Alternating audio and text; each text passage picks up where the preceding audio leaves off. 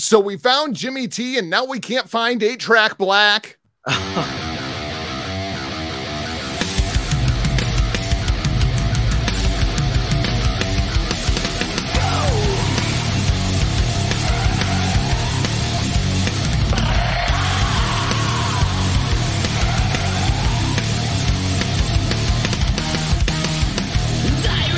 Determines destination. Which path will you take?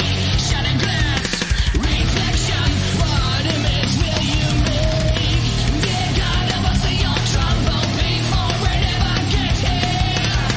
Give us the wisdom to know who we are, and the strength of courage to appear. We will keep it deadly. We will overcome the law.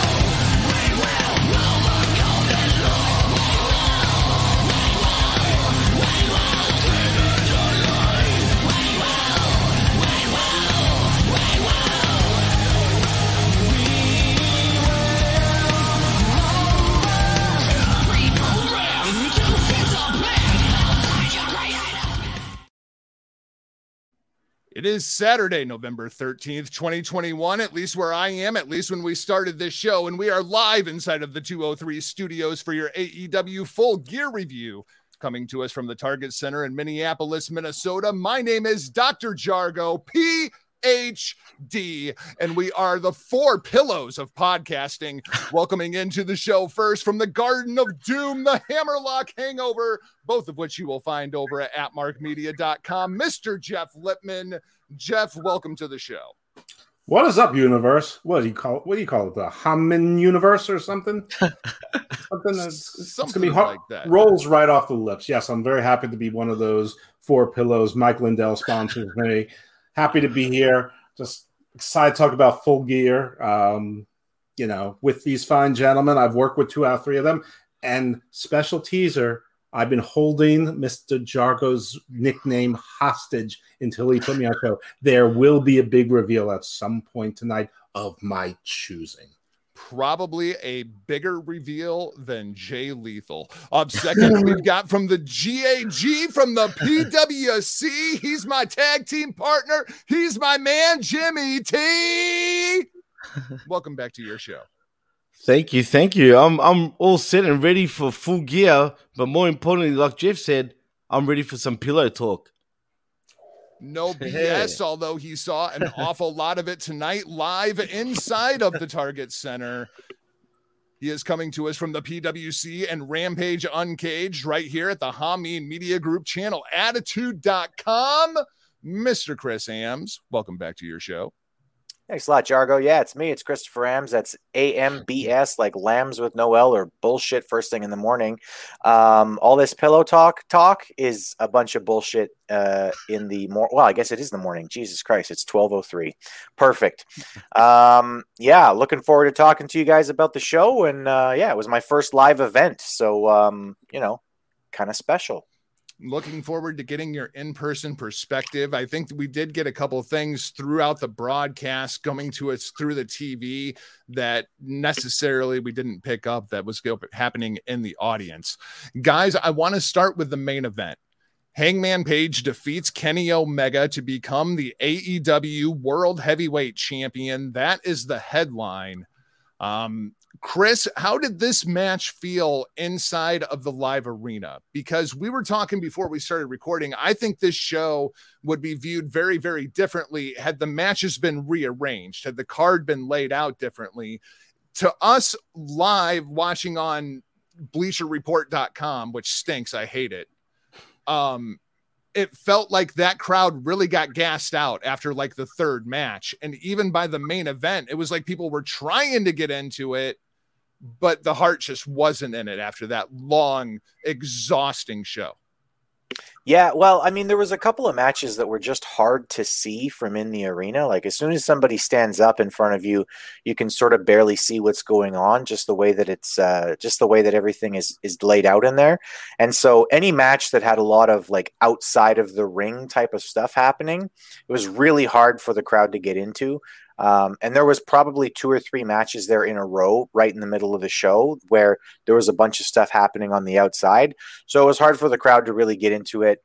They were loud from my perspective for Hangman, but I feel like people there were, it actually reminded me of old school wrestling, because the people there, rather than just wanting to watch a cool match and react and be loud, people were literally sort of just there like buzzing, like, please let Hangman win. Please let Hangman win.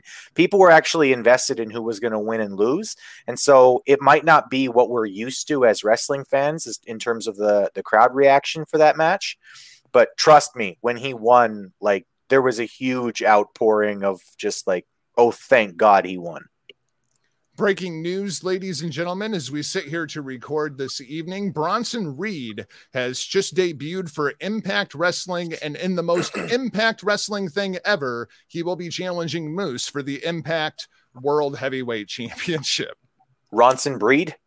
Thank you, Impact Wrestling. I mean, $12 an hour and we sponsor your work visa. How about that? How about that? So, Jeff, what did you think of the main event? Are you happy that Hangman Page is your new AEW World Heavyweight Champion? Anybody who has heard me or seen my tweets knows that I knew this was going to happen. If it didn't happen, just take the guy out and shoot him with his horse, because he's done. However, this is a mistake. Like Big E being the WWE champion is a mistake. Not the guy. The chase is over. Now what? And the first thing they had to do was cut ties with the Dark Order. And the second thing they did was make sure he had a group hug with the Dark Order. The first thing they did was sort of cool, which teased maybe the Bucks were on the side. Maybe the Bucks were not exactly of a single mind. That's interesting. Or it could be interesting. Then the Dark Order comes out and he's right there fighting with Kevin Owens and Seth Rollins again, in a lackluster Raw. I'm sorry, I'm getting my unworthy champions confused again. But listen, the match itself was fine. It was good. It was a long show. There was nothing unusual about this match. It was good. It was the reaction and the result everybody wanted and that they had to make. They booked themselves into that corner. Story complete. Great. What's next? We'll say. Jimmy T, that's kind of where I'm at. I mean, obviously, we're going to get Bryan Danielson versus Hangman Page, and we are getting comments in the chat now. If you're joining us over in the Facebook media discussion group, Bryan versus Page should be a great match. I hope that you're right, because I was of the opinion that Kenny Omega should win tonight, and I was of that opinion because I don't feel like you put the championship on your 4th or 5th most interesting babyface at this point. That's not Hangman Page's fault. That's just kind of the reality of the AEW roster with all of the additions that have come in. I thought there were better matchups for Kenny than Hangman going forward. Where were you coming into tonight? And are you happy that Hangman Page is the new AEW World Heavyweight Champion? You know what, man? I should be happy for him. For whatever reason, I'm a little bit disappointed, man. Going into the match, I knew deep down Hangman was going to win. And like Jeff said just before, they pretty much booked themselves into a corner. They had to have him go over. But in saying that, I felt Kenny should have won, man. I don't agree with Hangman being champ right now. You know what I mean? So in saying that, like I was saying off the air, I'm hoping for a Kane run where he drops the belt, hopefully by Wednesday. I know it won't happen, but who knows? Maybe it will. Chris, when you think of the crowd reactions tonight, when guys were coming out, where does Hangman Page fit on that list? Was he the most over guy for that Minneapolis crowd tonight?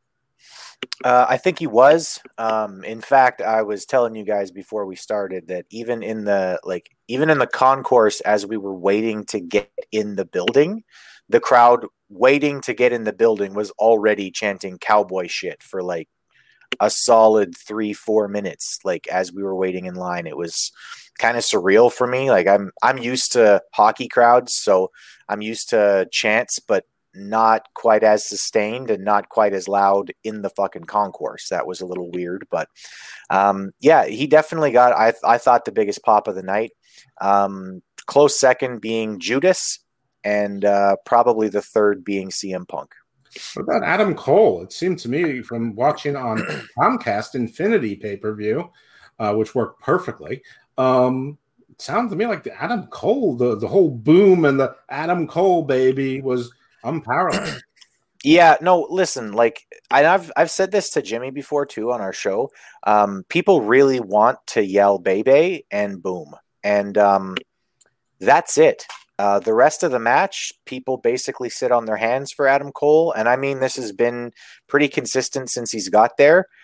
He doesn't get any heat. Nobody cares if he wins or loses a match. It's just they really want to yell "Boom" and then "Baby," and that's it. That's his whole gimmick right now. He's got nothing going on. He's got no story, he's got nothing interesting happening. And that's basically what happened tonight too. He got, everybody cheered "Baby" and everybody cheered "Boom," and then nobody fucking reacted to anything he did in the ring because it's not interesting. We have a comment from inside of the StreamYard. It doesn't show the username. It just says Facebook user. So I'm sorry if I'm not identifying you. I think we get Cole versus Page first.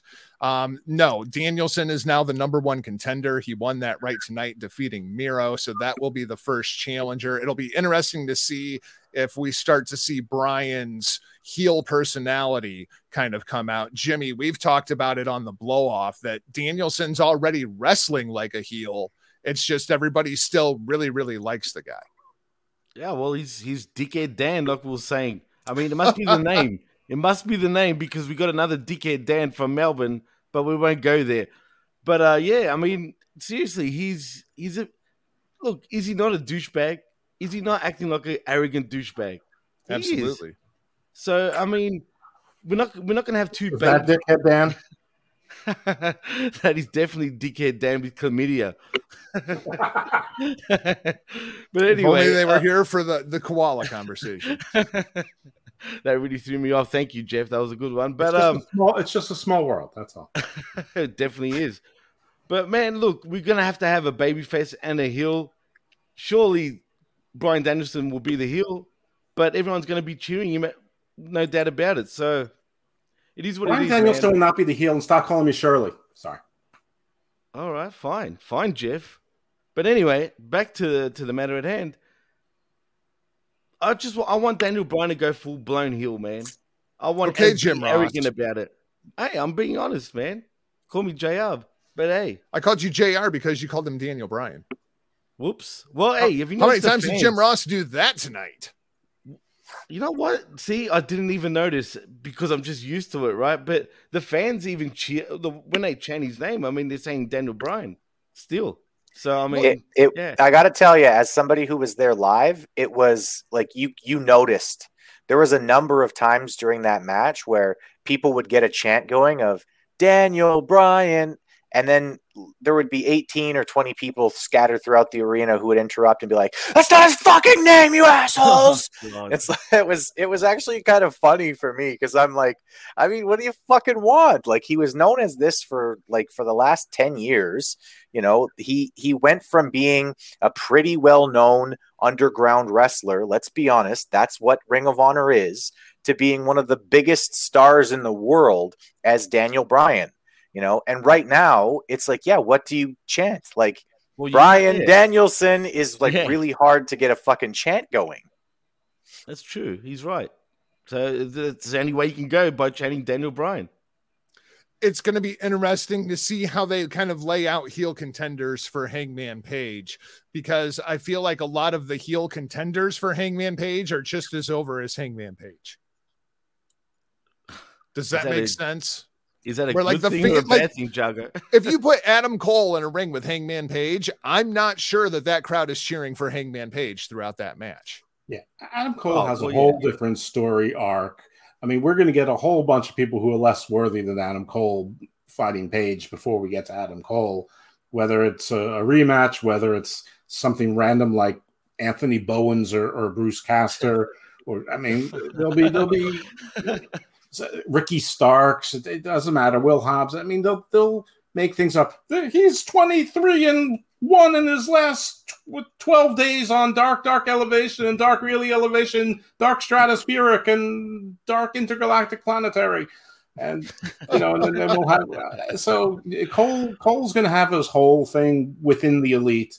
So it won't be the first, and definitely it'll be Brian before it's Cole. But there'll be a whole bunch of randos between now and then as well. I'm kind of eyeballing Cole as the opponent for Hangman Page come Revolution, because I think the Danielson thing gets done well before that. Also MJF. Don't forget MJF. He just won his big match against Darby. Yeah, let's go back to the With beginning the headlock of the takeover. Let's go back to the beginning of the card. Let's start off with the MJF versus Darby Allin. I thought it was interesting that they had MJF come out first. Typically that's a spot reserved for whatever babyface you want to get that opening show pop, and instead they send out MJF. I thought that was kind of the beginning of the interesting decisions for the night. MJF defeats Darby in 22 minutes and 6 seconds. I think this match would have been better if it would have went about 17 minutes. I think they could have cut out about 5 minutes worth of bullshit inside of this match. Jeff, I know you were not necessarily as high on this match as I was. I enjoyed the hell out of this match, especially because it was all built around that headlock story, and I enjoyed the hell out of that. This match, people are calling it the match of the night, and I just don't understand any part of it. This match is everything that I don't like about AEW. Two little guys, they come in and they're doing like a slow technical match. They should be flying all over the goddamn place. And the chain wrestling, like when they were doing they were holding their arms down and that was a pinning predicament. And like one of them picked up the other one's arm to get, I mean, it was just so obvious. It was so bad. I was with my stepson and he's like, this is terrible. These are not wrestlers. I'm like, you know what? You're absolutely right. And then unlike you, I don't think they should have cut about 4 or 5 minutes off. I think they should have cut about 15 to 17 minutes off and could have told the same story with the Cheat. I just don't like this kind of match. I mean, this should have been fast, running all over the place. Then maybe MJF tries to slow it down, and then Darby gets it. Listen, I was pleased with the end because I thought that this was going to be the Wardlow turn on MJF thing, and I wasn't sure if that feeling was bolstered or hindered by the fact that MJF came out alone. I was a little bit confused by that. And Darby came out with Sting, and I'm pretty sure that in the past they announced that he was coming out without Sting. But I guess Sting wanted to be paid or something. I don't. I know people love the match. I know people think it was a Matt Classic. I thought it was boring, and I thought it was exactly the wrong match for these two guys. But I'm pleased with the outcome. I like the cheating. I like the heel work. So I like the way. I mean, I like that he hit him with the ring, slipped it in there, and I actually like the headlock little toss. And even the referee is like, how'd that work? But okay. And it ended. So I didn't mind the end. It's just not my kind of. It's just my cup of tea. This is one of those. This should be a different kind of match to me. And the way that this story was built was basically MJF trying to get into Darby's head and saying that he's going to beat him with the headlock takeover. So he basically convinced Darby to have a wrestling match with a cheating professional wrestler who's probably a better mat technician than him. And I feel like a lot of that story got lost. I felt like a lot of that could have been told inside of the commentary, that in MJF's like trying to screw with Darby, he got into Darby's head in a completely different sort of way. And that's where Darby fucked up. Jimmy, what do you think? Well, I just want to say it's easy. You know, mess Sting like me and Chris call him. He's an incel. You know what I mean? So, I mean, that just says it. I mean, he said it himself. I am all that. He said it on Dynamite, right, Chris? I mean, I am everything you called me, MJF. Really? Because he just called you a fucking incel. What the fuck is the matter with you? Short film entrance. What was that? What was that supposed to tell me? Yeah, I know. It went too long, actually. I felt that little vignette at the start, it dragged on for way too long.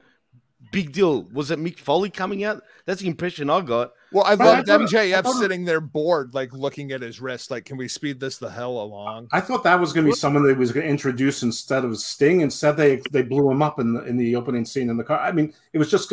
I mean, I know he's an art student and a film student, and I just said, "Hey, I made this. Can I show this, boss?" And he's like, "Sure. We have 4 hours." But I'm sorry. I missed that.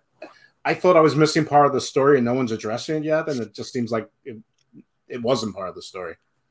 Well, yeah, it really wasn't. But in saying all that, I did feel like they had a great technical match. But there's a reason why this match was the way it was. Because let's be real, guys. As good as MJF really is, he's not that type of wrestler, man.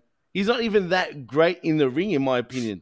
You know what I mean? felt Really. like he absolutely held his own athletically did. in there with Darby tonight. He did, but it had to be his type of match compared to a Darby type of match. You know what I'm saying? So, Well, I mean, how many people are going in there and having Darby matches? I mean, like, you know, you got Hiromu Takahashi, you've got Ray Phoenix, maybe.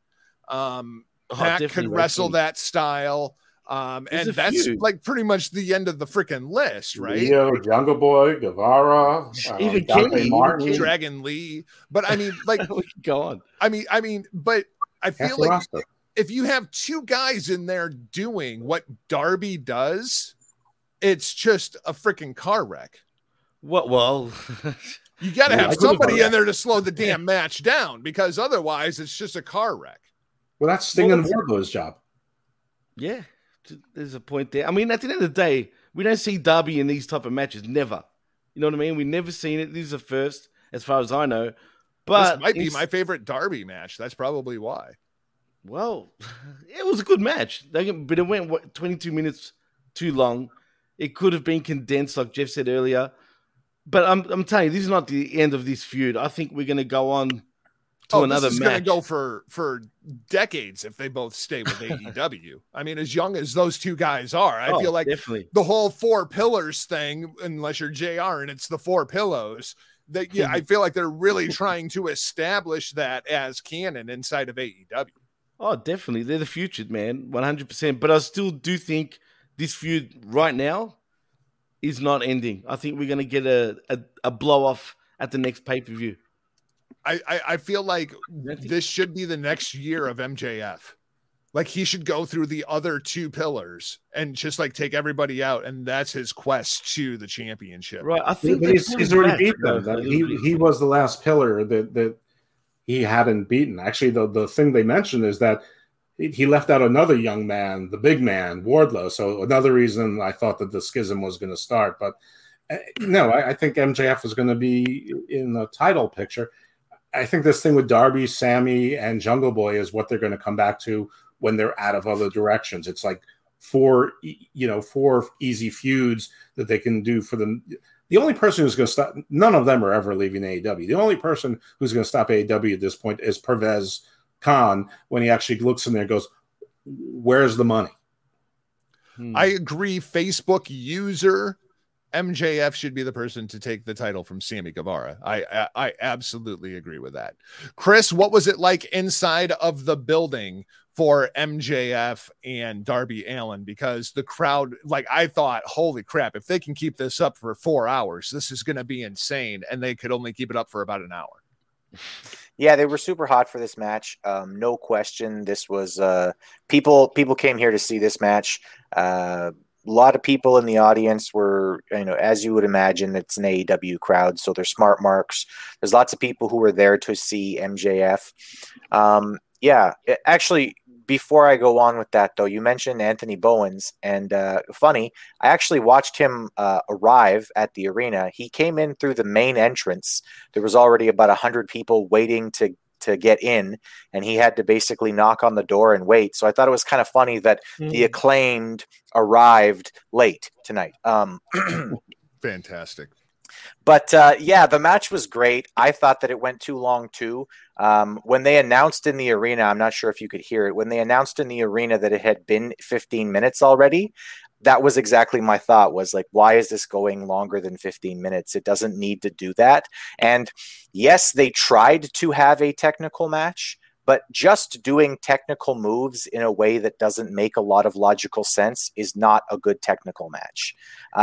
This was better than the car crash garbage that Darby usually does, or the big guy beats the absolute shit out of me for 95% of the match, and then I miraculously get a win after kicking out of everything at one.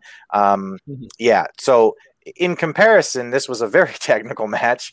But if you're a real mat technician, you know how to do this so that it makes it look like people are trying to win and not just trying to do cool moves, which is what I kind of got out of it. The thing I thought was fun about this match is it's not very often that you get to see MJF wrestle as a monster heel, but he does against Darby Allin. I mean, he's like so much bigger than Darby, and MJF Everyone is a big guy, you know? You're probably bigger than Darby. It's true. I heard him announce at 175 pounds, and I went, yeah, soaking wet. Yeah, Yeah, soaking Like, wet. maybe Definitely soaking wet. 57 pounds. Yeah, he's Yeah. like, happy 35th birthday to me. Oh, wait. Is it your birthday for real, Jeff? The 11th, a few days ago. Yeah, a couple days ago. Oh, it happy was. birthday. Happy birthday, dude. Let's go Lucha Brothers versus FTR. This match goes 18 minutes and 36 seconds. I enjoyed it for about 18 minutes and 33 seconds. I absolutely hated the finish of this match.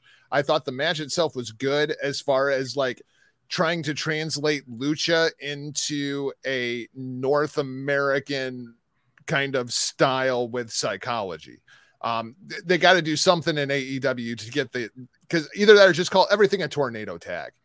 Because I mean, tonight and I know it's the Lucha influence inside of AEW where like there are no tag rules in Lucha, but there is in the United States. And if you're going to have, wrestling in the United States, maybe follow those rules or just call everything a tornado tag because tonight was ridiculous. There were more tag rules observed in the Minnesota Street Fight than there was in the tag team title match. Yes, yeah, definitely. Yeah, Absolutely. it was ridiculous. And I hated the finish with the whole mask thing. I know they were trying to cover their asses. If you're going to do that finish, then you've got to fucking commit to doing the actual finish. Right. Don't half-ass do the fucking finish. You do the finish, the referee realizes, oh shit, I fucked up, we got to restart, and then you restart the fucking match properly. Half-ass doing things like this just aggravates me to no fucking end, and they do this half-pregnant shit with lots of fucking stuff on AEW, where they show you something that looks like an angle, and it's not an angle. They just wanted to show it because it looks cool, and you're like, what the fuck is going on? Yeah, they always cock teasing, man. But he's so right. They always make shit look like an angle, but it really isn't. You know what I mean? And that's a big issue in AEW. Jeff, I got to admit, I was surprised when you had made the comment in our group chat that MJF and Darby was like your least favorite match on the show, because I figured it would have been the Lucha Bros versus FTR just because of the lack of organization amongst the chaos. Well, Michael and the Jargonauts. There it is, the big reveal. Not the first time I've heard that one, but I'll take it. Okay. Because that makes you guys all the Jargonauts. You realize that, right? That's right. Oh. I call Hercules. Anyway, yeah. This match, remember I started out saying the first match was everything that I hate about AEW. This match was almost everything I like about AEW, except for the things that Chris said, but less intensely. I got this wrong. Well, I got most of the undercard wrong, which is a good thing, because AEW wasn't booking in the way. Now, this match I was picking against the grain, but the rest of it wasn't. So they weren't like normally in the past. Like I'll get like 98% AEW matches correct. This was not. I mean, the biggest matches, yeah, sure. But I enjoyed this match. I thought it was a lot of fun. I like the. I mean, I can never get tying somebody's mess to the rope enough. I mean, I think that's great. Tully was great. I don't know what Aprehendus is supposed to be doing there. I don't know what JR was talking about his black gloves and that shows these evil and stupid stuff like that. But these two teams work well together. I agree with you on no rules being enforced, especially since they made a point of it multiple times to remind us that the AEW titles were on the line, not the AAA titles. Right. So it's not Lucha rules. By the way, when they had Lucha rules in effect in another match, when they took off the mask, there was no disqualification, even though moments earlier they said there should have been. So I don't think that it's the Lucha influence within AEW. I think that is the excuse. I think that the refs in AEW, they don't want any rules. I think you're 100%. Just call everything tornado matches, fatal four ways, and when there's, like Ring of Honor has or had their pure. If you want to have real tag team matches, call them pure style and make that special, and everything else is just chaos. Because if the refs aren't going to enforce it, or they don't know how, or they don't know the rules, or they're supposed to be part of the dance, like what's her face, Audrey Edwards or whatever her name is, then do it. But yeah, I like the match. I didn't love the finish, but I'm glad the Lucha Brothers hold on to their title for another day. I have no idea what FTR is supposed to do with the AAA title. I have no idea why Kenny Omega is still the AAA Mega Champion, but I guess that's all AAA's problem, really, not mine.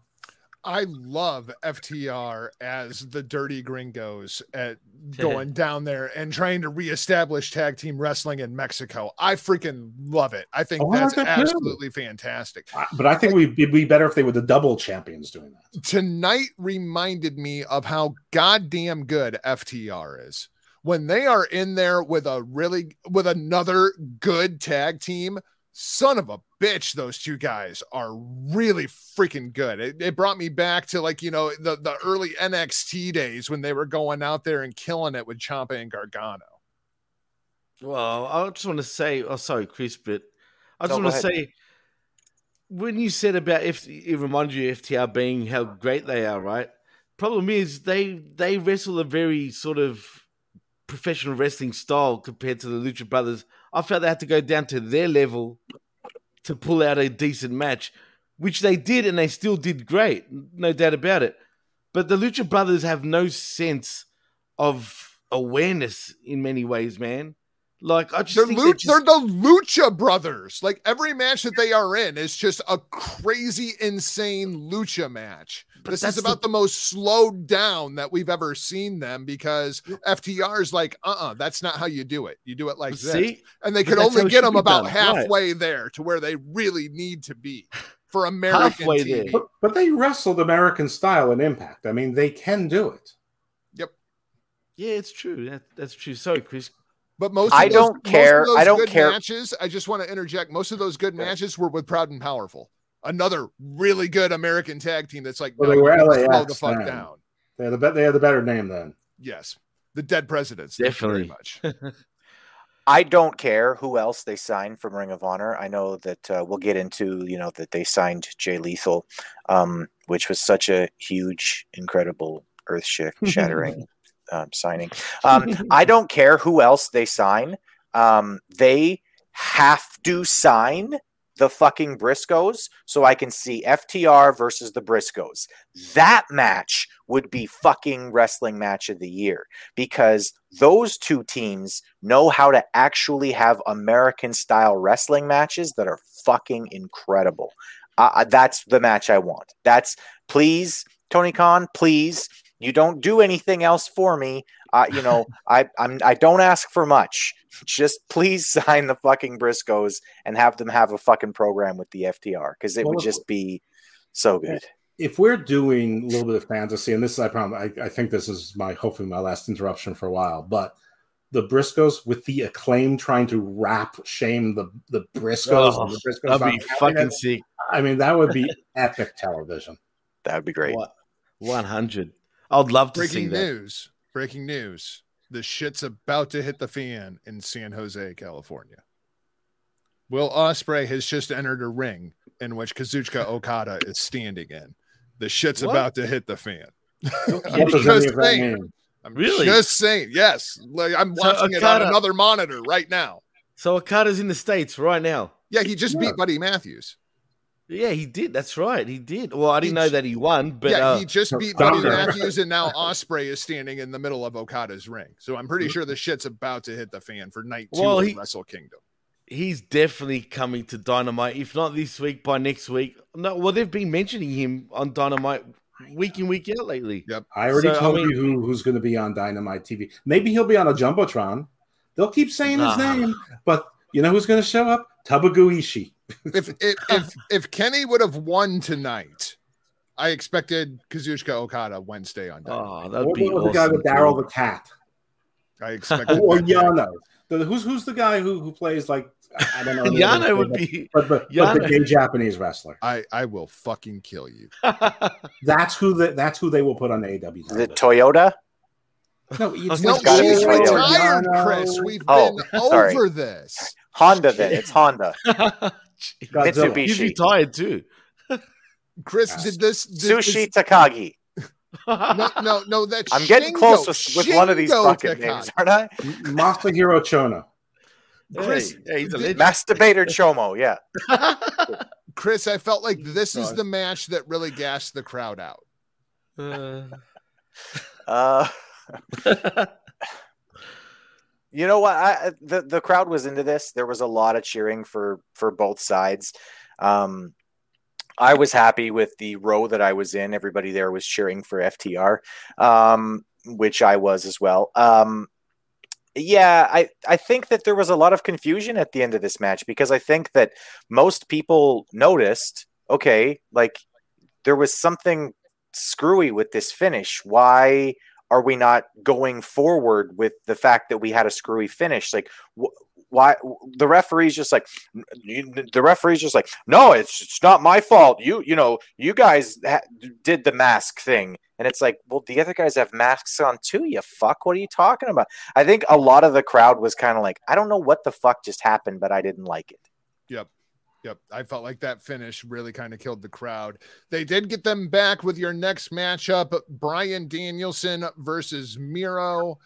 I expected this was going to be the match of the night. I was not disappointed. I thought this match was absolutely fantastic, but I felt like the finish went over like a fart in church, Chris, because I felt like the fans couldn't see what the hell was happening.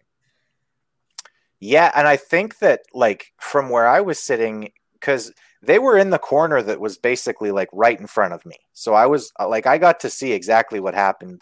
He locked in, what looked like a sort of a DDT, and then hit him with a DDT from the top, essentially, and then held it, for a front face lock or a, guillotine choke. Yep. Yeah. I just think that nobody was expecting it. And I think that that's one of the things that they're risking with what they've done lately with Bryan Danielson, Jesus Christ, with Goatface. Mr. Bree. Just call him Mr. Bree. Mr. Bree, Mr. Bella. Basically what they've done here with Mr. Bella that I've actually really kind of liked is that they're having him get these wins with multiple different moves, right? A few weeks ago, it was a heel hook. He's won with guillotine. He's won with, an ankle lock. He's won with the label lock. He's won with a few different submissions. Cattle mutilation. It's fun, but you get moments like this in matches where the crowd doesn't know it's the finish, and then all of a sudden it's the finish, and the crowd reacts, but they can't react the same way. Like, when Hangman hits the buckshot lariat in the main event, everybody knew. Yep. Like everybody, they got on their feet, and then everybody at once goes 1, 2, 3, because that's, right? And that's Right. the problem with having a wrestler who's got a lot of different finishes and no main finish. You get situations like this where the crowd goes, oh, it's over. Oh, okay, cool. Yeah. The other thing I thought didn't connect for me anyway, Jimmy, was at the end, they tried to cover it by saying, oh, well, Danielson knows that Miro's weakness is his neck.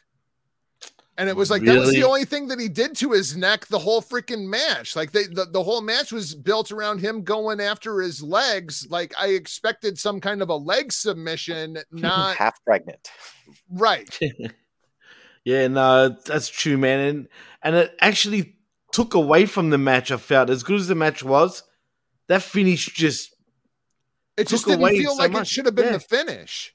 It should have been, and it felt abrupt in many ways too. So, and I'm not sure how I feel. I was saying even last week, I felt this matchup wasn't the right matchup because Miro losing so now he's lost 2 in a row. Do you know what I'm saying? I felt like that's not the right move, but it shouldn't have been the right. It wasn't the right match either. Well, no, because he had the win over Orange Cassidy, so he did have a that's win. right. In You're between. right. You're right. There was a win in between. Still, big deal. Yeah, Orange Cassidy. agreed. Everyone beats Orange Cassidy these days. You know what I mean? So I'm happy for Danielson. I'm not sure where you go with Miro now. Do you put him straight into the world title picture? But he lost. So You can't. what do you Yeah. do? Right. He's So gotta where do you back go? now. He's got to go on another avenging quest, which I'm sure will be absolute money in the promos because he's going to be very God. angry with his Yeah. God now. Very angry Miro, and I like angry. Well, his promos have to change, and not in tenor or what he's saying, but I mean, they've made his neck to be like it's made out of like sand. Right. So, Yeah. like every time you see him, he needs to have one of those head things like I was in college, Like with Ron chains Simmons? and doing weights, like working his neck, just working his neck, like taking jabs from like semi-famous boxers, just to build his neck. Always doing That's a great shrugs. vignette. Like everything he should be doing, he should be working on his neck, and doing promos. That's his redemption. This is ridiculous already.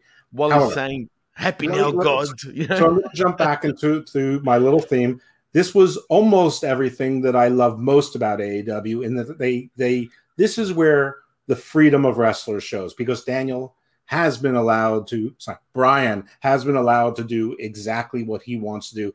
And Miro has been allowed to do exactly what he wants to do. Yeah, the first 10 months was abysmal, and it was his choice, and it was terrible. And then he came up with something new, and it was brilliant. And he's tweaked it a little bit, and it's still brilliant. My only problems with this match were no Lana, and it wasn't CJ. Right, CJ, either one. C and J, right? I was I don't mind the move being one that's unfamiliar for it to be the end of the match, the guillotine. What I mind is that once you realize it was applied, Miro was out in about a second and a half. If he was in it for like 7, 8, 12 seconds and you saw there was a struggle, you'd realize it was a submission. And of all the matches on the card to rush the end of, you rush the end of this one and the CM Punk Eddie Kingston one, which had an abrupt end. I mean, let's just take the Jargonauts version of the first match, and instead of cutting it by 18 minutes, you only cut it by 4. Surely, stop calling me Shirley. Surely they could have given 30 more seconds to the end of this match where you see that it's a struggle and he's choking him out and wins that way. It was just way too quick. Past that, almost perfect. I can't believe this match went 20 minutes and we're advocating that we wanted it to be longer.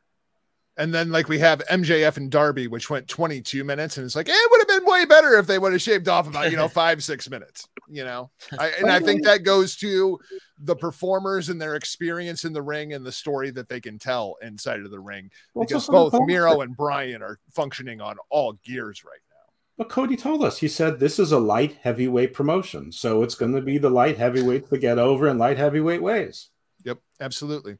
Let's talk about what was probably my least favorite match of the night. Christian Cage, Jungle Boy, and Luchasaurus, the Jer Classic Express, taking on the Super Click of Adam Cole and the Young Bucks. Anybody who's been listening to me over the course of the last couple of weeks knows I am not a happy Adam Cole fan with how he has been booked inside of AEW at this point.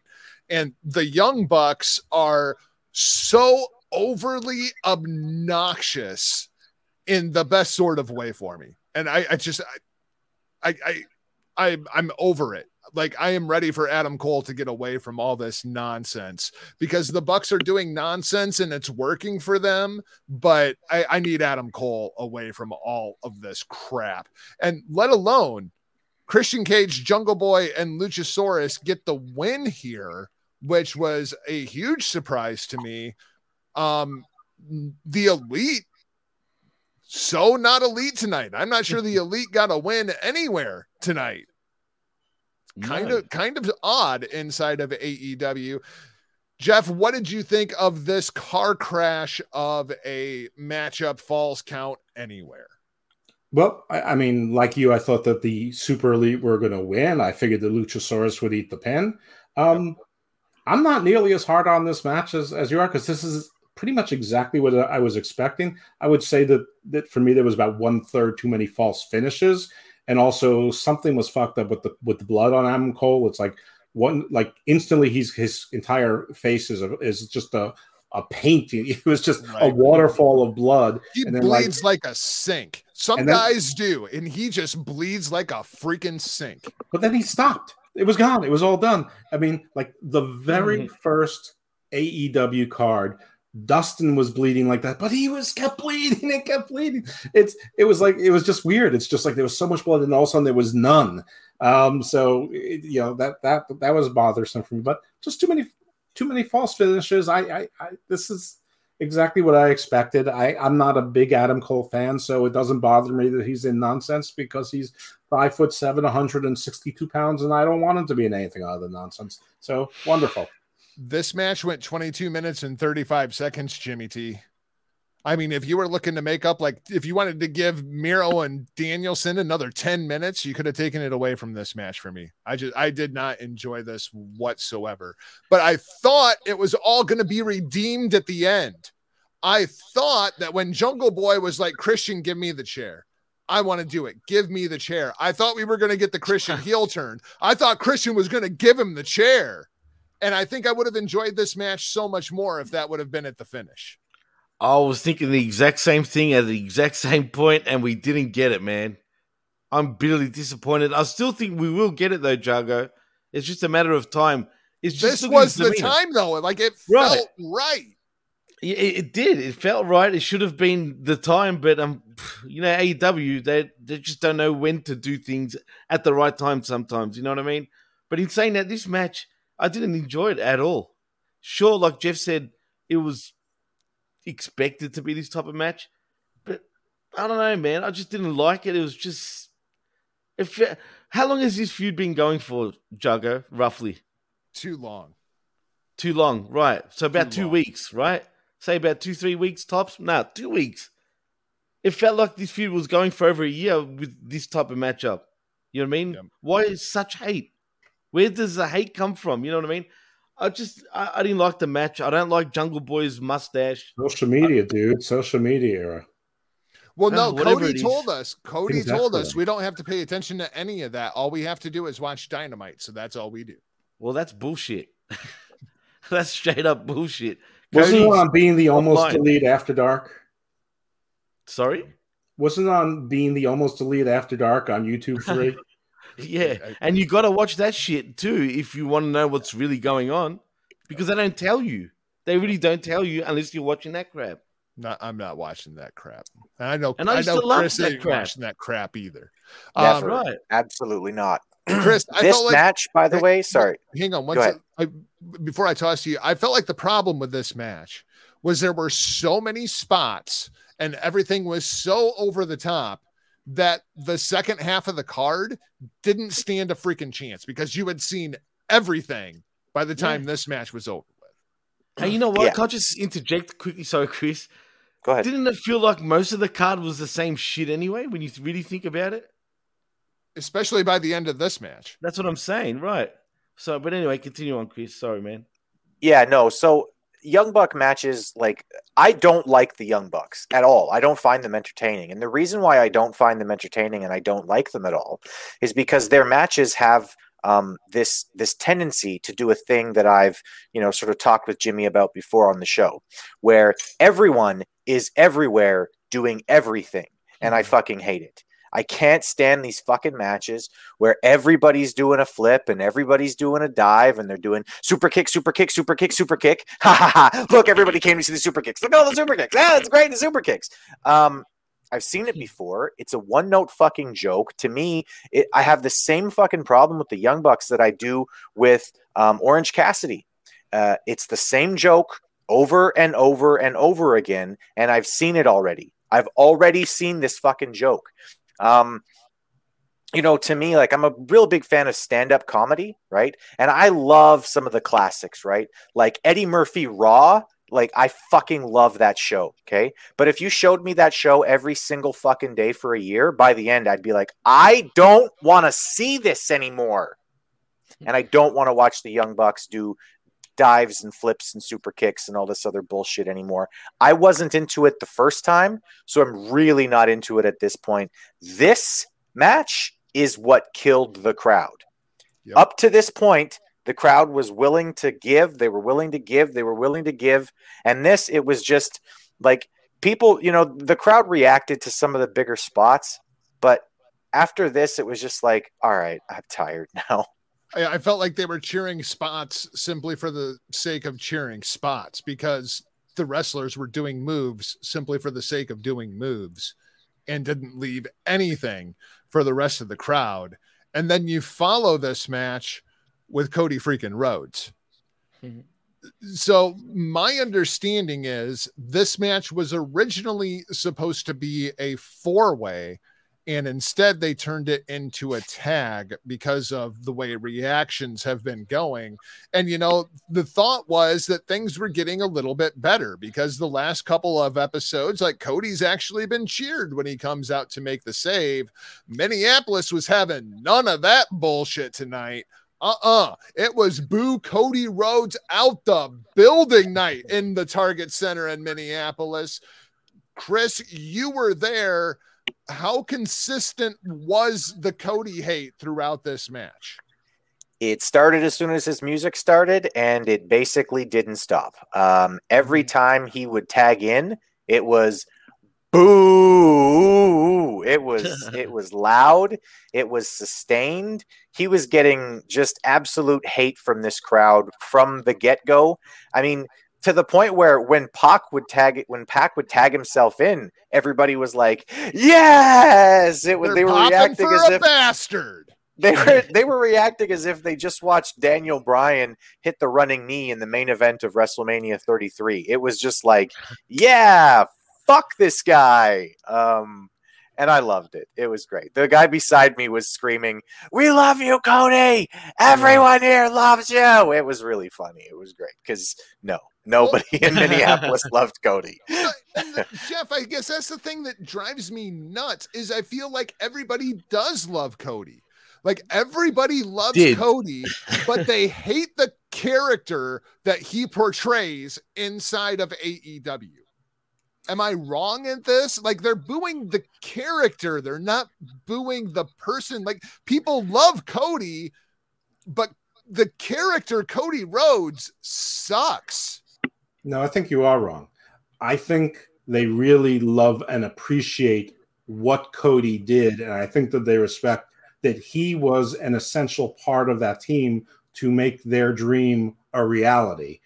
But as they've gotten to know Cody through his reality show and his game show, and obviously his other interests and his self-indulgence that never ends. I mean, even to the point Wednesday when they were doing a rescue, the douchebag has to come in from the third level down up the stairs. And Arn Anderson, who already fell off the apron the week earlier, he's got to run down. I mean, I'm sorry, I'm a horrible person, but I really wanted Arn to fall down the steps and take Cody out like a bowling ball.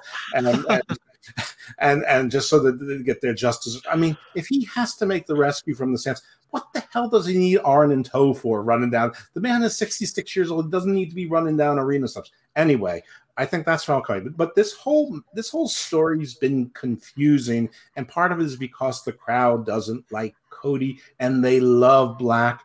No one's really known what to do with Idolo.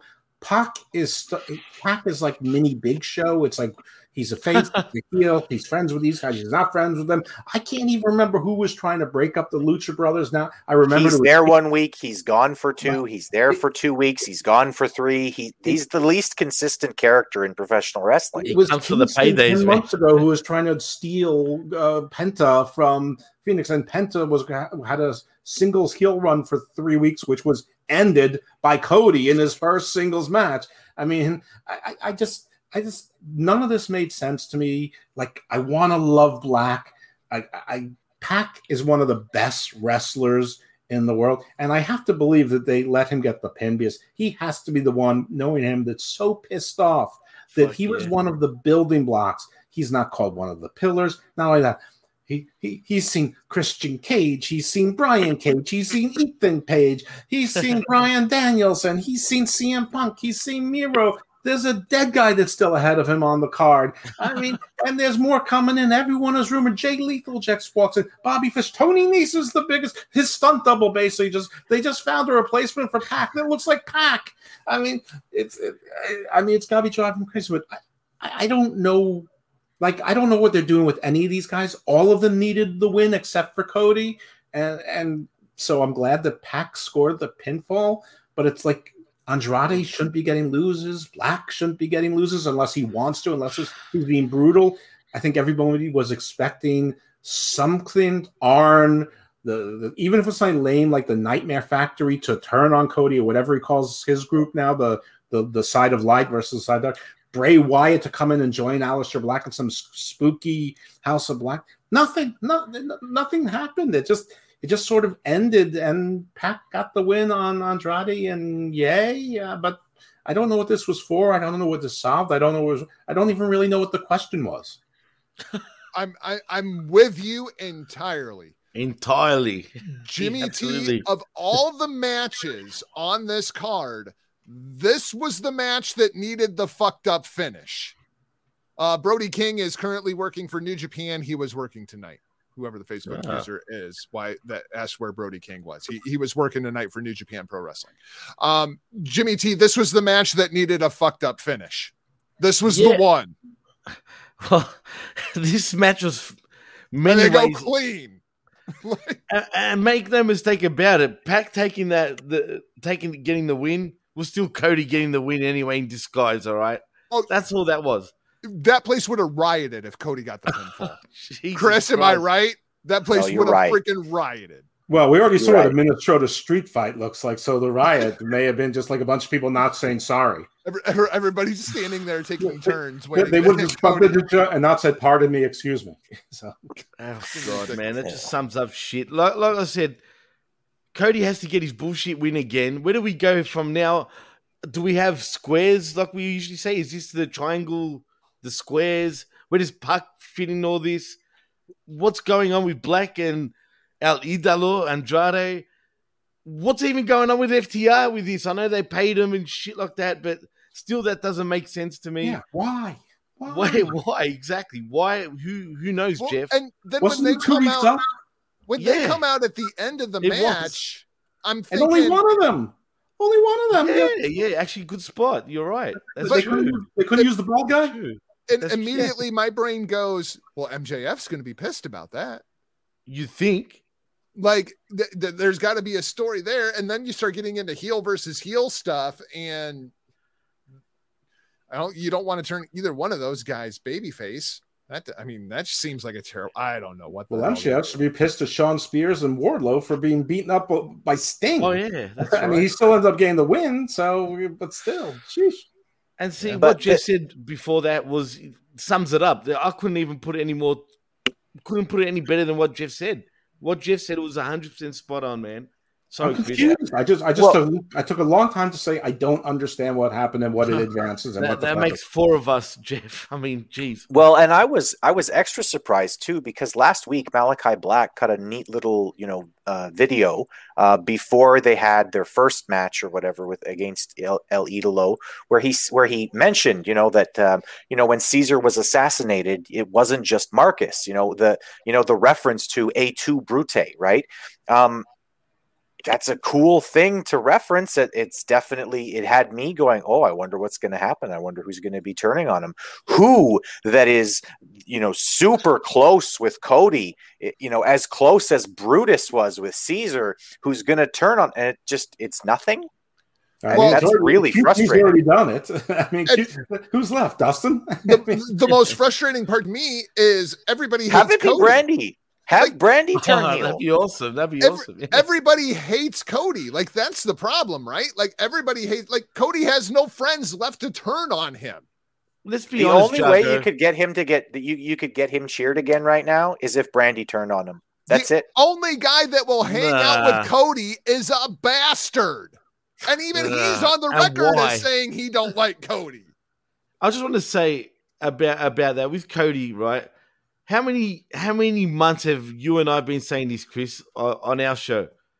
We've been We've been the saying it crowd's for gonna almost a turn. year. For almost a year, Jimmy, I've been saying like this self-indulgent fucking entrance is garbage. It's annoying. Everything that they do is look at me, me, all this other stuff. It took a while for the crowd to catch up, but I Right. remember when they first started talking about how they were pregnant, and it was like, "Oh, we're pregnant! Isn't it wonderful that we're pregnant?" And I just remember thinking, "Great, you guys have managed to do something that literally 90% of everyone who has ever fucking lived has managed to do. Wonderful! You're creating life. It's amazing, you fucking morons." What does And this that have to was do with a awesome. goddamn wrestling fucking program? Fuck. And they traumatize their dog at the same time. That's Oh what, yes. I felt like That's true. everything went wrong at the gender reveal. Like that's when people were like, "I'm done." There Like, is no fuck gender. this. That was the only problem with it. The rest was perfect. Oh, for There the is love no of gender. Christ. You know what? Let's really talk went about wrong? the AEW Women's Championship, since there is no gender. The Women's Championship. Dr. Britt Well, Baker, But technically, there DMD. is someone in the women's division that Yeah, we're not talking never mind. about the We're not pre-show. going to go all the way. We're not talking about the pre-show. Nope, not going to do it. Dr. Britt Baker, DMD, defends against Tainara Conti. And I man, y'all were hating on me in the chat because I was like, I like Tainara Conti. I've been following her for years, going back to like the first Mae Young Classic. I was like, damn, that Brazilian girl, if she can ever figure it out, watch the fuck out. And then NXT releases her and she ends up in AEW, and she has come a very long way, but she ain't there yet. She is not pay-per-view. I'm ready for a championship match ready yet. I like Tainara Conti as a talent, but she never stood a snowball's chance in hell in this match. And then the match goes for 15 minutes.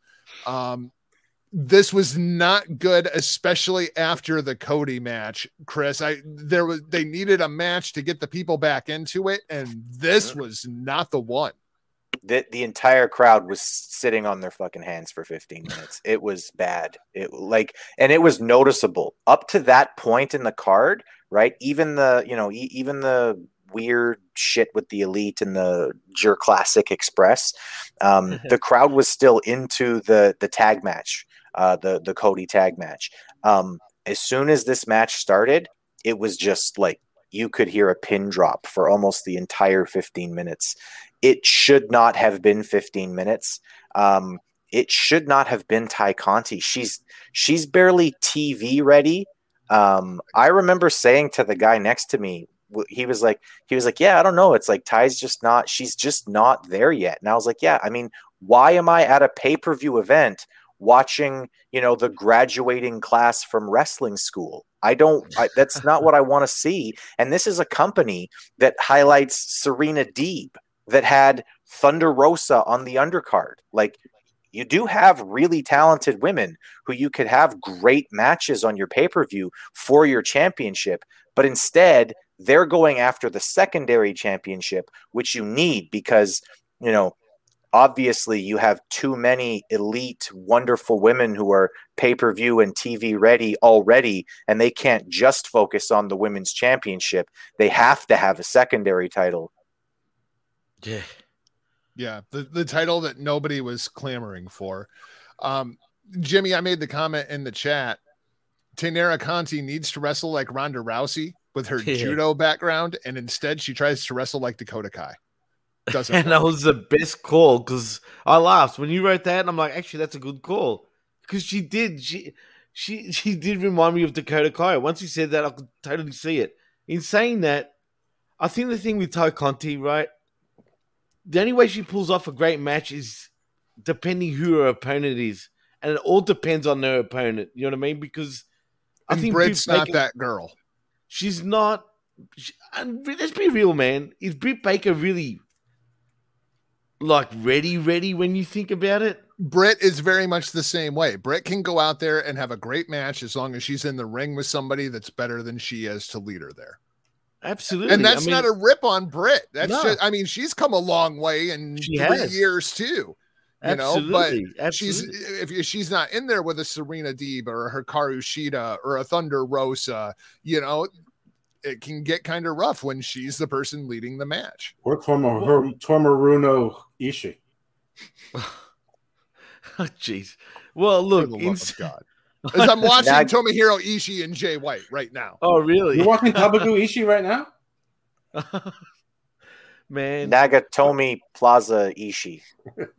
Well, anyway, in saying Happy all holidays, ladies and gentlemen. that, yeah.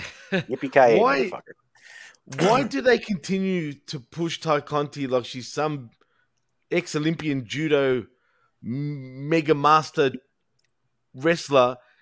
Jago, you tell me, since you followed her career a lot more than probably I have, is she really got a legit judo background and a good one at that? Yeah, well, she's got a black belt in judo. I Is do that know legit that. though? As Is that legit? Brazilian Jiu-Jitsu. Yeah, Yeah, but It's- that's not it's judo, judo. though. it's judo. It's not jujitsu. It's just straight up judo, which is the same discipline that Rousey is That's trained Rousey, in. right? Like she should be out there wrestling like Ronda Okay. Rousey, like Then- copying that moveset, not Dakota Kai's. Then On the tell me one this, hand, Jago. She's Why is she very so pretty. awkward? On the Oh, other well, yeah. hand, she has very small breasts. Oh wow. Oh, I'm an ass man, so that's all good. And she's got an ass. But look, I'm an really, ass why she- man. Sorry, go. that's it. Why And is she Conti so is awkward? 26 years old now. Oh, she's still a baby, really. I mean, she's got plenty of time. I mean, come on.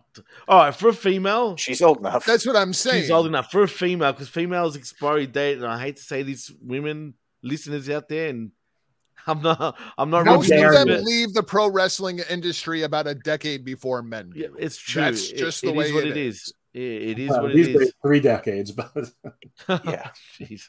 I mean, Molly No. Holly is about old enough for a WWE return at this point, and it seems like she's been gone for 20 years. Well, yeah, pretty much. I mean, she has made a few appearances here and there, but again, this But match, she's still the only placement- like in her 40s. That's the point.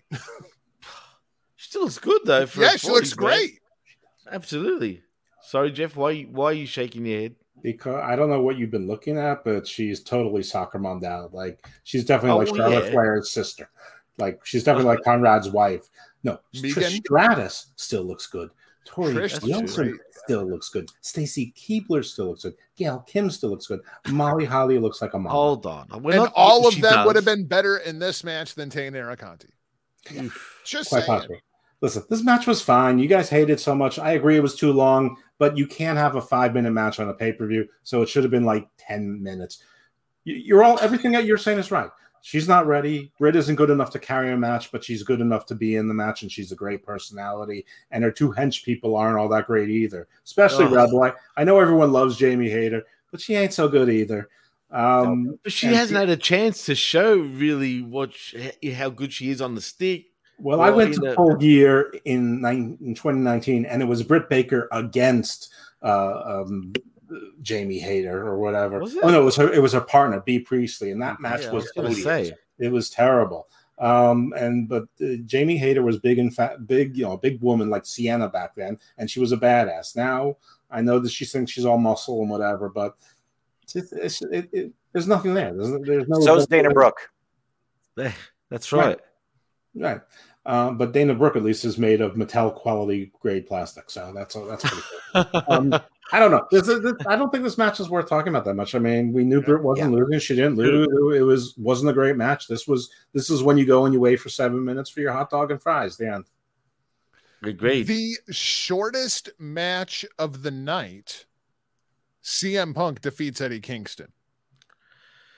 That's a little Yep. surprising to me that this was the shortest match of the night, but it was like the most intense 11 minutes of the pay-per-view. Like these two guys went out there and just beat the ever-loving piss out of one another. And I'm fine with that.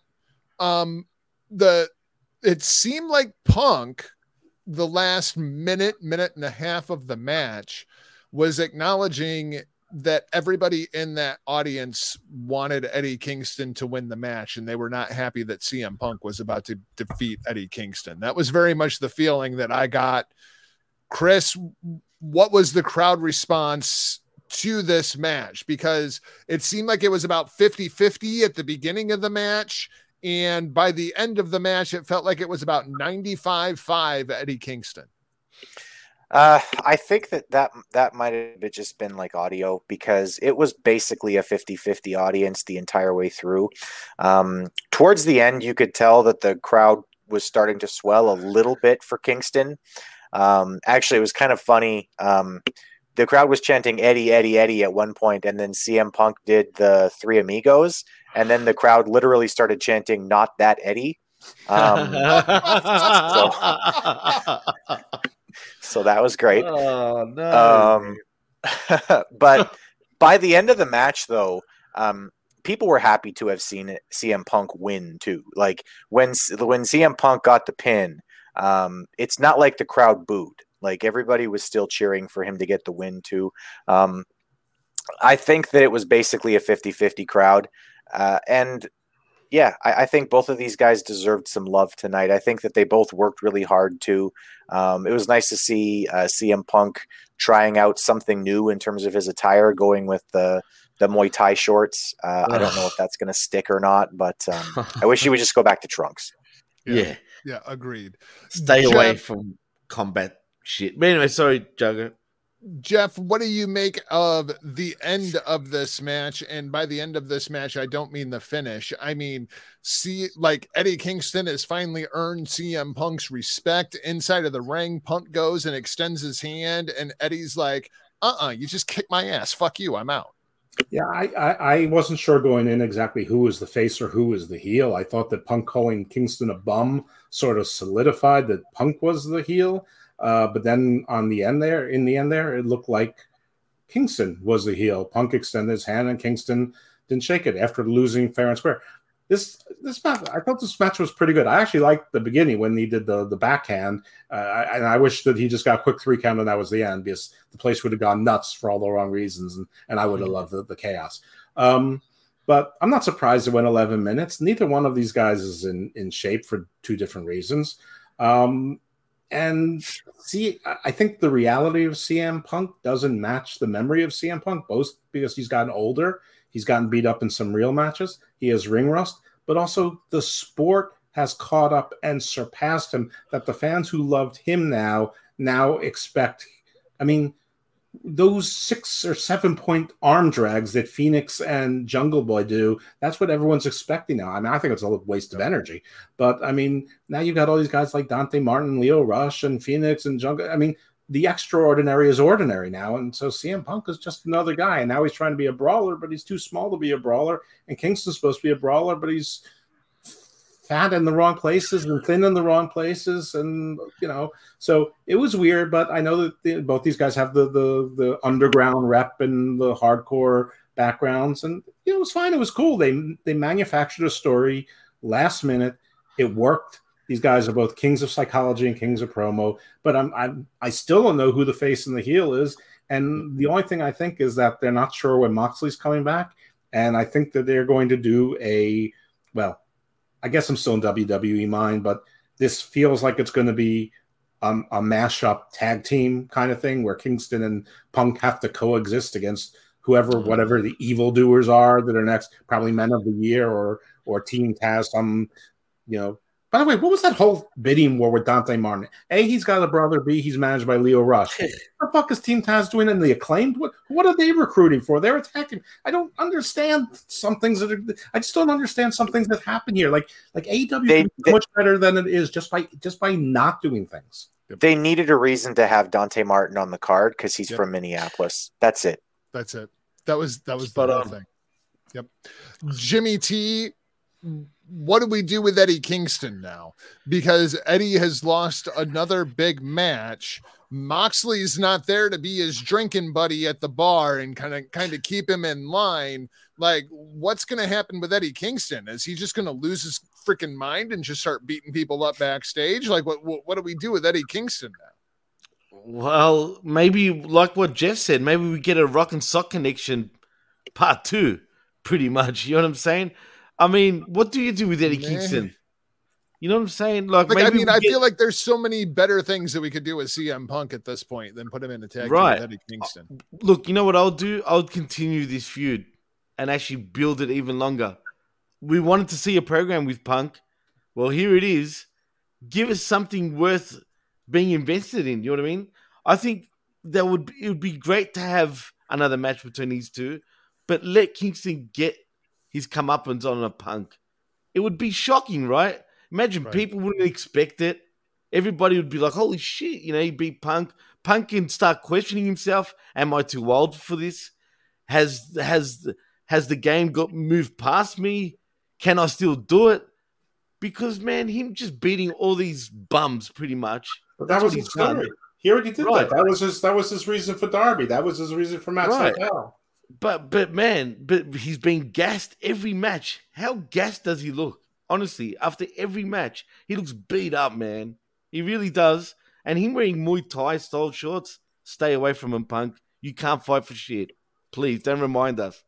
So, Chris, did you have an entirely different discipline? Do you have something else that you wanted to say about this match, Chris? Yeah. So, I actually think that him looking gassed is part of the play, and there's at least a part of me that wonders because he's wearing pink with a lot of his things, and I know that may be subtle, and it may just be me looking too much into it. I have a little bit of a feeling that the story they're telling is that CM Punk is being used in AEW the way Bret Hart was used by WCW. I feel like that might be a story moving forward where he comes out and he's getting a little more disgruntled and a little more disgruntled, and eventually comes out and says something to the effect of, Jesus fucking Christ, TK, you brought me in here. I was the biggest thing in the world and you're fucking wasting me. All I'm doing is coming in. You want me to come out here and you want me to glad hand and you want me to tell everybody how fucking happy I am to be here. You just keep giving me matches and matches and matches against these undercard guys, and this could be the Punk heel turn, right? And I don't want to fucking do this anymore. I'm a superstar. I deserve to be used properly and I want my shot at the title. Now, one of the reasons why I was thinking that was after the match was done and it was clear that they were showing some video package, Punk was still in the ring and he was doing that thing where he does the thing like, oh, I want the belt. I want the belt. He was doing that to the crowd and the crowd was giving him some love. Like, right. Yeah, like we want to see you there.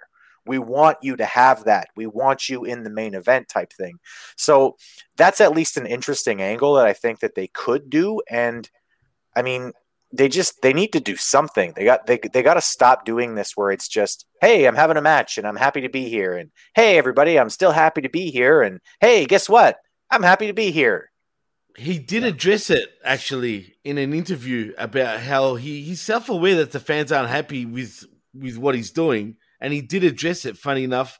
But he did also say... He needs to address it on TV, though. Well, yeah, absolutely. And what Chris said sounds great. But the problem is it's AEW. You know what happens when you talk logic, Chris? Yeah. You know what I'm saying? So I'm not going to get my hopes up and hope for something like this. Although what you said does make sense and does point to that direction. So hopefully we'll see. Sorry, Jeff. Yeah, no, it's fine. It's really not my turn. But actually with Chris's story, the funny thing was if he went in the room to give that speech to Tony Khan, there could be 12 other guys giving the same speech. Christian Cage could be there. The Men of the Year could be there. Adam Cole could be there. Daniel Bryanson could be there. I mean, they could all be giving the exact same speech word for word. There's just too many people. But that wasn't my point. My point was that you have the Lucha Brothers as face champions. You have Sammy Guevara face champion. You have Hangman Page as face champion. So all of your men's champions are all faces. All faces. And Britt Baker might as well be. Yeah, but I'm not. Crowd reaction. To me, women's wrestling is it's obligatory. I mean, but it's and the women's roster is not bloated. No, this is really about men. The men that like all faces won tonight. Like heels won nothing except for MJF. So aside from MJF, all of your top faces are champions, and all of your other people who won are faces. So who's going to go on to face your face champions? When everybody who's won major match, like all the heels have lost major matches. There's nobody for them. And if they didn't lose tonight, they've lost other nights. Like the Acclaim lost a title match on TV. Hardy Family Office is a joke, and loses anyway. They're going to be fighting with Tomohiro Ishii and Orange Cassidy or whatever, and everyone except Okada will be fighting the Party Family Office from now on. Jay Lethal, is that our top heel coming in? He doesn't feel He's like a great heel. He's very underrated as a heel. He's not a top. He's not a top heel on a He major. can be company. if he's not a given top, the but he's chance. not a top anything. I think he's a lot better than you give him credit for, boys. I'm What are telling you you, talking man. about? I've been watching him for 27 true. years. All right, Jeff, that's true. You have, but He's I the like his oldest heel run in Ring of 38-year-old Honor. you'll ever see. I don't mind his heel run in Ring of Honor, man. I don't know. That's just me, though. It's fine. He's fine. It was great in Ring of Honor. Well, I yeah, it was. like him versus Sammy Guevara for the TNT Championship. I feel like that is kind of his ceiling inside of AEW right now. That's a shame too, man, because a lot of people, were pitting him to be the next big thing in the big companies. It didn't happen, but Yeah, Jay the same Lethal, people I'm who talking gave us Big E and Hangman Page as champions now. Yep. They're all wrong. Speaking of champions, Jeff, you misspoke. Wednesday on Dynamite, it's going to be Orange Cassidy and the new IWGP Never Openweight champion, Tomohiro Ishii. I barely understand any of those words, but sounds cool. So, in fact, it is mini. No, King it's not Kong Bundy. cool. He just beat Jay fucking White. What the fuck, Jimmy? What are we doing? Why in the fuck would you have Ishii beat Jay White for the Never Openweight title? Why I in saw the you. fuck would you do that? I saw you shaking your head, and I wanted to jump in and say, "Why are you shaking your head? Tell me what just happened." Right? Bye bye, Jay White. Switchblade. They're my not ass. putting a champion Jay White on AEW television, but they will put a champion Mini King Kong Bundy on AEW television. Maybe. Jeez. Yeah, but what are they going to really fucking do with them? Like now, Mox is away. They don't have the Japanese dude killer anymore. No, They're what going we're to gonna beat get, Matt Hardy's nobodies, gang of nobodies every week. what we're building to as far as the Moxley title goes doesn't require Moxley at this point, because your new IWGP United States champion is Kenta, and Kenta wants to fight CM Punk. And I'm all for that, Oh, considering hell yeah. CM Punk stole Kenta's moveset like 20 freaking years ago. Well, we got yeah. one more match to go through here, guys, and I don't have anything good to say about this. The Inner Circle, the team of Chris Jericho, Jake Hager, Sammy Guevara, Santana, and Ortiz, who both look like Vampiro for one reason or another, take on American Top Team, Junior Dos Santos, Andre Arlovsky, Dan Lambert, and the Men of the Year, Ethan Page and Scorpio Sky. I don't like anything about this. I don't like the Inner Circle getting the win. I thought that the Men of the Year should have absolutely gotten the win, since they're probably the next challengers for the AEW Tag Team Championships, as well they should be. I didn't like anything about this. Like you said, there were more tag rules enforced in this Minneapolis street fight than there was in the AEW Tag Team match earlier on in the show. And then to save it for the semi-main event, it was so late in the show for a 10-man clusterfuck tag right before Hangman Adam Page and Kenny Omega. Jeff, I didn't like anything about this. Yeah, you're not going to get much different from me. I mean, I think that one of the things that AEW has borrowed from WWE that they don't have to is this need to have this ridiculous hour-long pre-show where the first half hour is just a recap of the commercial for the pre-show, and then the pre-show is half the recap of the commercial, and then one crappy-ass match. I think they can reinvent the entire thing without this recap stuff and give me more of my money's worth. That match would have benefited from being a cinematic match, and the ending should have been. I don't mind that the faces won, because I rarely like crossover with real athletes because it only makes the wrestlers look bad. And since the game is wrestling, I don't like that as a wrestling fan. I want to believe that my wrestling fans should at least, my wrestling heroes should at least win in wrestling. The other thing is that they could have really exploited or not, they could have used the strengths of the MMA fighters without showing that they couldn't wrestle. You didn't need Santana tapping him to tell him to move forward and then tapping him again and say, okay, it's time to do. I mean, it was just it was too call signally. But you also should have had the ending. Listen, I get it. It's Eddie's death and Chris was his best friend and all this, but this should have ended with Dan Lambert going through 2 tables and Sammy Guevara getting the win and saying, you didn't kick out at 2.5. Because Dan Lambert says, everybody goes through 2 tables from the second level and then you kick out at 2.5. Sammy Guevara should have said, you forgot to kick out at 2.5. That should have been the end. The end, El Finn, chef's kiss, perfect. You got a happy crowd. That's you do pre-show for 10 minutes. The match is for 35 minutes. Then you get your stupid mini pre-show again. You could even have the silly ladies match if you insist on having it, which was a mistake. That shouldn't even been on Dark. But you could have. We're not talking about that. You could have had a match there. And then your commercial and then go into the show. But yeah, I agree. This was not a great match. It wasn't a great showing, but this feud is over. And I admit I enjoy Dan Lambert. I'll miss him, but it's run its course. I mean, I don't like to see me get beat up. Chris, my problem here was with the Inner Circle getting the win. I agree with everything that Jeff said, but the Men of the Year needed the win here. Like the Inner Circle gets nothing from the win. The UFC guys, whatever, you can go away. Lambert, I don't really care one way or another, but if the Men of the Year would have gotten the win here, at least they could keep their heat. Like, I feel like this kind of puts out the heat on Scorpio Sky and Ethan Page, and they're the guys who could have really used it. What? Yeah, I think probably the right booking is Scorpio Sky pins Chris Jericho again, and you just keep that story moving forward. I honestly, like, other than the table spot, off the ladder from Sammy, the highlight of this entire match from me was when Lambert started trying to put Chris Jericho in the walls. The guy next to me yelled at the top of his lungs, "Put him in the Gunt of Jericho!" What? Other than that, I had nothing good to say about this fucking match. It was a clusterfuck. I think my favorite part of this match was when I realized that Sammy Guevara is really just the Latino version of Flip Gordon. Jimmy, what did you think? Oh my God. When you said that That's again, not fair. Sammy Guevara has a brain.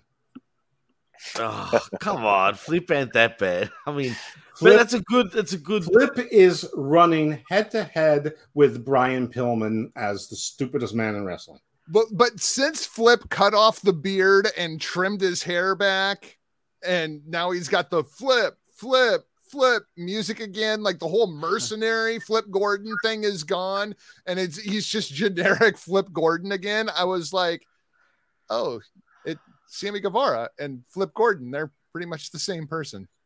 So Flip is back as his original Flip. Yep. Anyway, I can see the comparison, right? I see the comparison.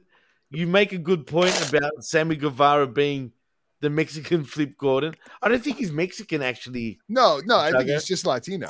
I said Latino. I didn't say Mexican. Oh, I think he said Mexican. Sorry, but yeah, anyway. Like I was saying. Yeah, maybe. Well, you did say it in the chat, actually, Juggo. You did. He doesn't even speak Spanish. Yeah, he doesn't? Sammy Guevara, that's the joke. No, he it's doesn't speak a word of hilarious. Spanish. Well, he should be ashamed of himself, all right? But Why? anyway. Do you speak Greek? I speak fluent Greek, actually, Jeff. Well, color me embarrassed. Well, yeah. That's racist. Just kidding. That is right. But anyway, back to Guevara and Flip Gordon. At least Guevara does have a little more brains. That's true. Like Jeff said, he can talk a bit better. And the thing is, there's probably way more of an upside to Sammy Guevara than there is a Flip Gordon, obviously, right? Even though I thought Flip did have a chance. Obviously not anymore. No one seems to want him either. So I don't know what happens to Flip. But this match was crap, man. For me, this match was the crappiest match of the night. Apparently, Minnesotans fight the way they do in street fights. They wait their turn, like we were saying in the chat. I mean, what the hell was this? A street fight or a pillow fight? Well, it was a street fight once the hockey sticks got involved. Oh, that's right. And That's water right. ski. They're in Minnesota. They couldn't get a snow ski. Like I feel like that somehow that's xenophobic or racist, like against Minnesotans. Well, it is Definitely 10,000 racist. lakes. It is the land of 10,000 lakes. So, I mean, maybe it was a play on that, but I would think a snow ski would be more like Minnesota. But can I ask you guys, what the hell are they doing with LAX?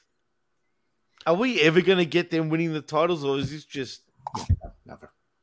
And neither are I'm men of the year. convinced. You gotta wait your turn, man. Gotta wait your So turn. even men of the year. See, and even with men of the year, where do you go from here? I mean, what happens now? They should They've break lost them up AD. and put them in different tag teams. Honestly, They both came in as former tag team people that were going to get singles pushes, and then they put them in a dark room saying, make us stars, and then they put them together as another tag team. And as a tag team, I think they've won exactly one match. he's not wrong in many ways, Jargo. I mean, seriously. As far as LAX goes, I have a good source that says they're going to start a Kiss tribute band. They're just looking for the two other guys. Shit. So that's going to wrap things up for your Full Gear review. Thanks for listening and or watching. If you haven't already, please hit that subscribe button on whatever platform that you may not be listening to.